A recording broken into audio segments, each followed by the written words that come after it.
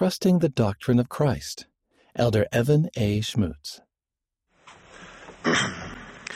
In my mind's eye, I see the aging prophet Nephi at his desk, the plates of gold spread before him, his stylus in hand. Nephi was in the process of finishing his last engraving on the record. He wrote, "And now, my beloved brethren, I make an end of my sayings." But soon after, the Spirit urged Nephi to return to his record and write a concluding message. Under the powerful influence of the Holy Ghost, that great prophet took his stylus again in hand and wrote, "Wherefore the things I have written sufficeth me, save it be a few words I must speak concerning the doctrine of Christ." How eternally grateful we are for those few words and for the Spirit compelling Nephi to write them. Nephi's treatise on the doctrine of Christ is a treasure to those who feast upon it. It contains a vision of the Savior's baptism and the voice of the Son inviting all to follow him and do the things which we have seen him do. It contains Nephi's witness that those who with faith in Christ sincerely repent of their sins and follow the Savior into the waters of baptism will receive the Holy Ghost. We also hear the voice of the Father bearing record. "Yea, the words of my beloved are true and faithful. He that endureth to the end, the same shall be saved." President Russell M. Nelson emphasized the singular importance of the doctrine of Christ during remarks to newly called mission leaders. Quote, "More than anything else, we want our missionaries to have the doctrine of Christ engraved in their hearts, rooted in the marrow of their bones." End quote. Preach My Gospel summarizes 5 important elements of the doctrine of Christ.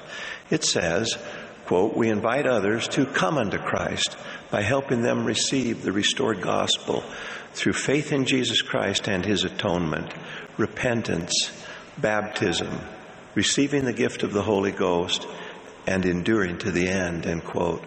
But the importance of the doctrine of Christ is not just for missionaries, and it is much more profound than a mere summary repetition of its 5 key elements. It encompasses the law of the gospel. It is the great plan for eternal life.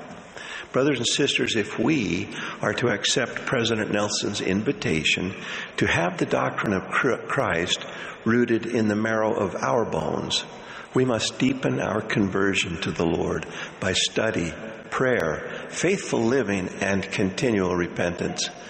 We must invite the Holy Ghost to engrave the doctrine of Christ in the fleshy tables of our hearts as permanently as it was engraved by Nephi upon the plates of gold. Last October, President Nelson asked, "What does it mean to overcome the world?" Among other things, he said, "It means trusting the doctrine of Christ more than the philosophies of men." The word trust is defined as an assured reliance on the character, ability, strength, or truth of someone or something. That someone is Jesus Christ, and that something is his doctrine. So, how would intentionally trusting the doctrine of Christ change the way we live our lives? If we trust the doctrine of Christ, we will trust Christ enough to live by his every word. We will make a lifelong study of Jesus Christ, his ministry, his teachings, his infinite atonement, including his glorious resurrection. We will study his promises and the conditions upon which those promises are given. As we study, we will be filled with greater love for the Lord. If we trust the doctrine of Christ, we will approach our Heavenly Father every day in humble, secret prayer, where we can express gratitude for the gift of his Son and for all of our blessings. We can pray for the revelatory companionship of the Holy Ghost, pray to align our will with his, to reflect upon our covenants and renew a commitment to keep them. We can pray to sustain and express love for our prophets, seers, and revelators, to pray for the cleansing power of forgiveness and for the strength to resist temptation. I invite you to make prayer a priority in your life, seeking each day to improve your communication with God. If we trust the doctrine of Christ, we will set aside the shiny things of the world so that we can focus on the Redeemer of the world. We will limit or eliminate time spent on social media, digital games, wasteful, excessive, or inappropriate entertainment, the allure of this world's treasures and vanities, and any other activities that give place to the false traditions and misguided philosophies of men. It is only in Christ we find truth and lasting fulfillment. Sincere repentance will become a joyful part of our lives, both to be forgiven for sin and to be changed in the image of Christ. Repentance with faith in Christ gives us access to the atonement of Christ. President Dallin H. Oaks has taught that when the Savior forgives, he does more than cleanse us from sin, he also gives us new strength, end quote. Each one of us needs this strength to fulfill the eternal purpose of our lives. In Jesus and his doctrine, we find strength.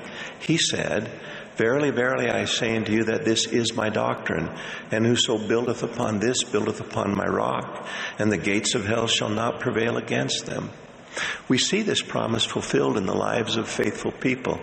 It was a little over a year ago that I was privileged to meet Travis and Casey. They were married civilly in 2007. At the time, Travis was not a member of the church. Casey, though raised in an active Latter-day Saint home, had drifted from her faith in her teens and had strayed from her foundation. In 2018, Travis met the missionaries and was baptized in 2019. Travis became a missionary to Casey, who also experienced a life-changing conversion. They were sealed in the temple in September 2020. About 2 years after his baptism, Travis was called to serve in the bishopric. Travis has a rare disease that continuously forms clusters of tumors in his internal organs. He has undergone many surgeries to remove recurring tumors, but the disease is incurable. Several years ago, Travis was given fewer than 10 years to live. Casey has retinitis pigmentosa, a rare genetic disease that causes irreversible narrowing of the field of vision until complete blindness sets in. Casey spoke to me of her future. She anticipated the time, not far distant, when she would be widowed, blind, without financial support, and left alone to raise 4 growing children. I asked Casey how she could handle such a bleak future. She smiled peacefully and said, "I have never been happier or more hopeful in my life. We hold to the promises we received in the temple." Travis is now the bishop. 2 months ago, he had another major surgery, but he is optimistic and peaceful. Casey's vision has worsened. She now has a guide dog and is unable to drive, but she's content, raising her children and serving as a counselor in the Young Women's Presidency. Travis and Casey are building their house on the rock. Travis and Casey trust the doctrine of Christ and the promise that God shall consecrate their afflictions for their gain. In God's perfect plan, suffering with faith in Christ is linked to our becoming perfected in Christ. Like the wise man in the parable who built his house upon a rock, when the rain descends and the floods come and the winds blow and beat upon the house Travis and Casey are building, it will fall not, for it will be founded upon a rock. Jesus did not speak of the possibility of rain and flood and wind in our lives. He spoke of the certainty that storms will arise. The variable in this parable is not whether storms will come, but how we have responded to his loving invitation to both hear and do what he has taught. There is no other way to survive. When we have built our houses on the foundation of a covenantal relationship with Christ, we are trusting the doctrine of Christ. And as we come unto him, we have his promise of eternal life. People who trust the doctrine of Christ endure to the end. I bear my personal witness of the living, resurrected reality of Jesus Christ. I testify that God our Father so loved the world he sent his Son, to redeem us from sin and heal us from sorrow. I testify that he is called a prophet of God in our time, even President Russell M. Nelson, through whom he speaks and guides us. With all my heart, I invite you to trust the doctrine of Christ and build your lives upon the rock of the Redeemer. He will never fail you. In the name of Jesus Christ, amen.